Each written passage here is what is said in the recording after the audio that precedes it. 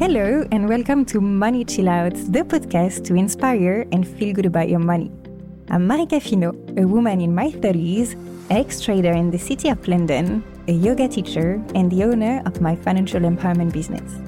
On this podcast, I want to open up the discussion around money and investments and dive into personal finance management, which can be a great liberator, but also a huge stress factor in our lives. Every other week, I'll be joined by guests for conversation on money, mindset, investment habits, and any best practices they abide by. So join me on this journey as we unpick the complexities of finance and get more comfortable talking about our money. You too can get financial peace of mind, and it starts with empowerment and knowledge. Let's go. Hi, Chloe. Welcome to the show. Hello, Marika. Thank you for having me. My pleasure. So you're the CEO of Femmes Business Angel, which is the first women's network of business angels in France and in Europe. You've already financed more than 200 startups, and one of your missions is to encourage more women to invest as business angels. Anything that you want to add? Well, thank you for this introduction. Yes, I've joined this female network, which is the leading European network for female investing in startups, only 6 months ago. And before that, I was legal counsel in business law. So I was also working with businesses beforehand. And I had a 3-year experience as a tech entrepreneur. I had built my own startup. And today, I'm super happy to be on the other side, the investment side, and being able to support great projects. Nice. And I understand the move from one side to another. Super cool. So can you tell us a bit like the particularities of startup investments? Because it's a very typical, specific investment. Exactly. So I would say startup investments involve a high risk, but also high potential returns. They typically focus on innovative ideas and disruptive technologies. So investors often seek scalability and rapid growth in startup ventures. So startup, I would say, is about innovation. Yeah. And so I've done some research because I always want to find the data and then opening with experts. The picture between countries is very different. So in the US, there's a report from the Center for Venture Research at the University of New Hampshire in 2022, where we're saying nearly 40% of angel investors were women, which is up from 22% a decade earlier, so pretty encouraging. But the other stat I found for the UK is very different, where only 14% of business angels are women. And what is even more shocking is that less than 0.5% of female angels have achieved a portfolio of 10 or more different positions. And this is a research undertaken by NatWest. What do you think in your day-to-day life? And do you see these data? Yeah, I do have them both points of view because I'm French, but also Irish. So I have more of the also the UK kind of based point of view. And we can see actually quite a lot of discrepancies in the participation of women in angel investing across different countries. And that's stemmed by, I guess, a various number of factors. The first reason is the perception of risk, I would say, as investing in startups involves uncertainty and potential loss. That has to be, kept in mind. Additionally, the requirement for substantial wealth to diversify and participate in the market may pose a barrier for some women that I've seen a few times because, limited access to information about investment opportunities coupled with the confidential nature of angel investing could also, in my view, contribute to the disparity. And, the figures you've pointed out are pretty, clear. It's shock that the lack of guidance from financial advisors as well, for me, compounds this issue with, data showing that 96% of women are not advised about angel investment, according to the study you were pointing out. Yeah, and this is a study from Female Invest, and I was so stunned seeing that number. Yeah. Yeah, that's shocking. And what I see in France compared to the UK, which are the two countries I know the best, is that there's a lot more, female investors as people in the UK. I guess it's, for so many years, women have battled to have this place in the economy. In France, it's a bit slower. When you see between 14% only of women in France are only doing business angel investing, there's like a full boulevard in front of us to be able to, for women to take that place in the investment sphere. Mm-hmm. If I summarize, so a lot of risk because normally 2 out of 10 investment will succeed in startups, as well a wealth issue because, the entry ticket can be quite high. We're talking about 10,000 to 50,000, depending on projects. And because you have to diversify with the increased risk, you need like a substantial amount of money in order to enter. But as well, there's a bit of inaccessibility of information because it's a confidential world. And often you don't necessarily hear about people looking for money and funding and so on. So these 3 things are the main, I would say, issues. And so from your position with Femmes Business Angel, what initiatives are you involved to change this? So I've always been an advocate for, female entrepreneurship. So I'm in the same battle for female investors. So I have been able with the network to be engaged in several initiatives aimed at promoting gender diversity and inclusion in finance and investments. So these initiatives include advocating for increased representation of women in leadership roles within the finance industry. So that goes through, supporting educational programs and workshops specifically tailored to women interested in investing, because often I see women that are interested, but often struggle to make that first step, asking the question, where they could, get that expertise. And what I also managed to do in the first few months I've been here is also collaborating with organizations. It could be incubators, it could be, public entities that provide mentorship and networking opportunities for aspiring female investors. So I would say I actively participate in discussions and campaigns that raise awareness about the importance of gender equality in finance and work towards breaking down those barriers to entry for women in the investment world. And what we see also, studies have showed that, diversity in a startup, in the founding team is super rich to build solid foundations. And also similar studies have been published on a very diverse board also of investors in a startup. So having, women, encouraging women to step up and be part of this adventure also provides a diversity of point of views. And that can only be beneficial for, an entrepreneur. Yeah. There's a lot of studies at the moment that says that we're going to go through the biggest wealth transfer in history, with women having more than half of the wealth. In the US, it's nearly done. And in the UK, between 2025 and 2030, do you think that's going to change their implication and their willingness to invest in startups? Absolutely. The impending, wealth transfer to women presents a significant opportunity for driving change in the investment landscape, but also innovation for me. The challenges we're facing with environment, social crisis can only, open a door for women also to have an active role. So with women projected to own more than half of the wealth in the US and UK in the next 5 years, I would say, I find that there's a real possibility for increased female participation and influence in investment decisions. So I think there's going to be a shift in ownership that can lead to greater representation of women in those roles. And that would address also, the gender disparities in finance and reevaluating the traditional investment strategies to better cater, preferences and priorities for all female investors. So I believe that it's an exciting prospect that holds the potential to reshape this industry and foster more inclusive and more equitable investment practices. Because I think one of the best reasons to invest in startups, and this is really to inspire people, is that it's really the opportunity to make the world more in line with your values, because with your money, you're going to impact and finance the projects and companies that actually talk to you. And that's why it's pure impact investing. What do you have to say there? And certainly. So investing in startups offers several compelling reasons. To number only a few, that would include impact investing. So by financing projects and companies that align with your values, you have the opportunity to contribute positive change in the world. I think impact investing allows to support, innovative solution, pressing social, environmental issues, making this tangible difference while potentially, earning a financial return. So, with both sides of the coin are good.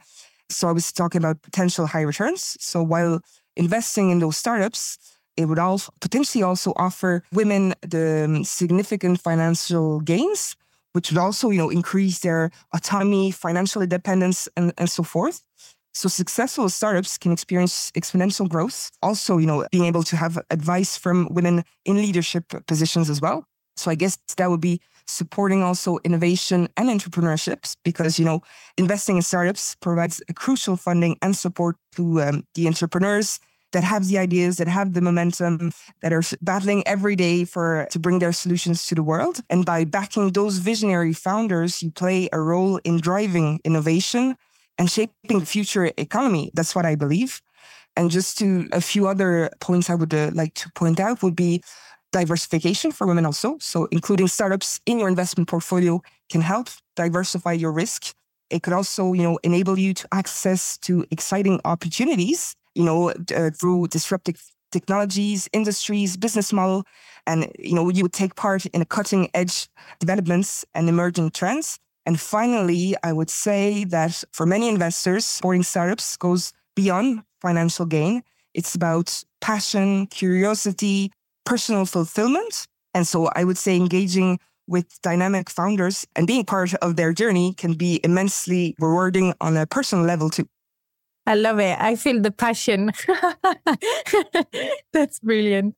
So as you said, it's really like a window for innovation startups. And when we think that only 2% of the funding goes to female-owned startups, which is again a crazy number, when women invest as business angels, do you see or have you noticed that they actually try to compensate that number, which means are they more keen to invest in femtech or anything female-oriented?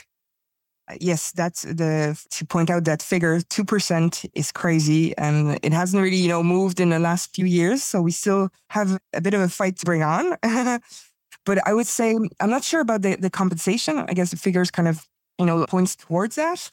I would say investing in startups provides a window for innovation. And when women become angel investors, they often bring a unique perspective and focus to their investment decisions. That's what I experience also with the 150 female investors that are in my network. While it's not guaranteed that, the investors will specifically seek out female-owned startups or invest, exclusively in femtech or female-oriented ventures, many do prioritize supporting diverse founders, so mixed teams also, and businesses.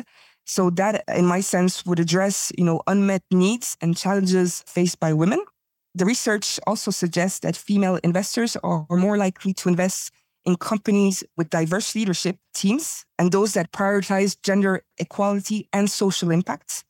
They may be, particularly interested in femtech, so technology focused on women's health, and other sectors that directly cater to female consumers or address women's issues. However, their investment decisions are ultimately driven by a combination of factors, including the quality of the business model, market potential, founder expertise, and alignment with personal values and interests. So the efforts to increase the representation of women among angel investors can contribute to a more equitable distribution of funding and support for female-owned startups. And I would say thereby helping, to address the existing gender gap in entrepreneurial finance and fostering, I guess, greater diversity and innovation. And do you see any trends at the moment, any sectors that stand out or any... where do startups put their energy at the moment? What's trendy? I've identified several trends and sectors where female-led startups have been making notable strides. So I was talking about femtech. So it's female-led startups, which focuses on technology-driven solutions for women's health and wellness. That sector has really been gaining momentum, which is good news. I would say also second sector would be sustainable and ethical consumer goods. Female founders are launching startups that prioritize sustainability, ethical sourcing, and social responsibility in consumer goods industry, such as, fashion, beauty, it could be food. So it's really quite wide. What I've noticed in all the startups that come to us to pitch in front of our investors, I see a lot of ed tech, mental health, diversity, but also a lot of tech. That more and more women, which is great news, are founding companies that are tech driven. For instance, female founders are championing in disrupting traditional industries with, for instance, innovative SaaS platforms or B2B solutions. I see, more and more women in financial services, HR tech, cybersecurity, which is great because you don't only want, women building businesses for women. You want also, to address a wider audience. And so these trends reflect not only the entrepreneurial talents and interests of women, but also the evolving needs and preferences of consumers in today's market. So female-led startups are contributing to innovation, diversity, and positive social impact. I like these words. Super nice. It's super inspiring. And do you invest yourself in startups? And what is your investment portfolio looking like? Good question. So I was an entrepreneur not so long ago. So I had invested in my own company in building. So I had built tech startup around travel data. So data related to tourism to better, not having all the people going in the same place at the same time, being able to redirect travelers in crazy places that were unknown. And so when I started that, my startup, so I invested my economies in building that company, building a team. And today I help friends launch their projects with three things: a bit of capital if needed, but it could also be expertise and my network. Again, it sounds to be like a very passion driven and really, you really fit in that world kind of. And if you want to inspire more women to take action, do you have any books or articles or anything you would want to share for them to go deeper on that subject? Of course, I'm always happy to share my discoveries. And if you have any, I'm also curious of your own. I've discovered this female author called Brené Brown. She's actually an American professor and podcast host as well. Her work is based on shame, vulnerability, and leadership. And I've just finished 2 of her books. The first one is The Gifts of Imperfection, which was great. How do you overcome some barriers that you set yourself, which was really inspiring. And the other one she has written, which is kind of my Bible sometimes, is called The Atlas of the Heart.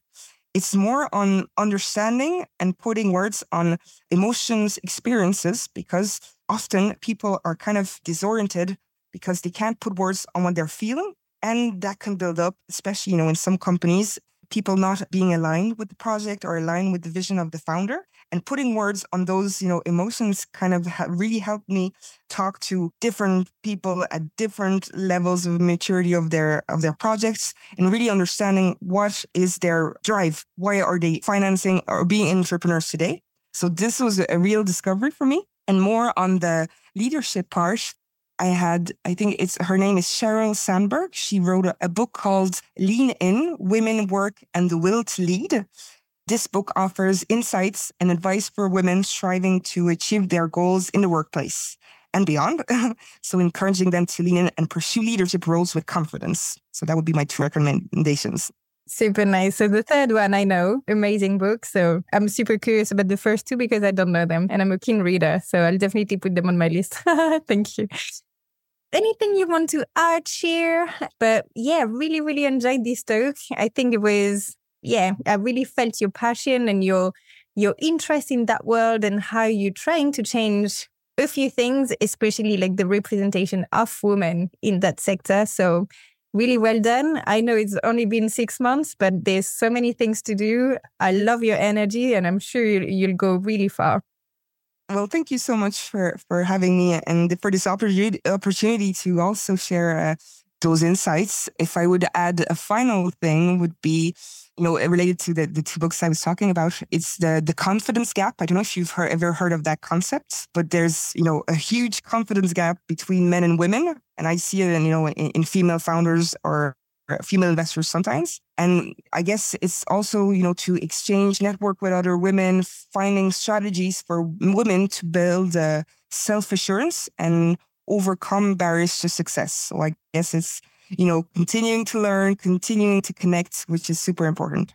Mm-hmm. Yeah, because normally, often, women have everything already. It's just a question of being out there and just being confident to portray what they know, need, and so on. Yeah.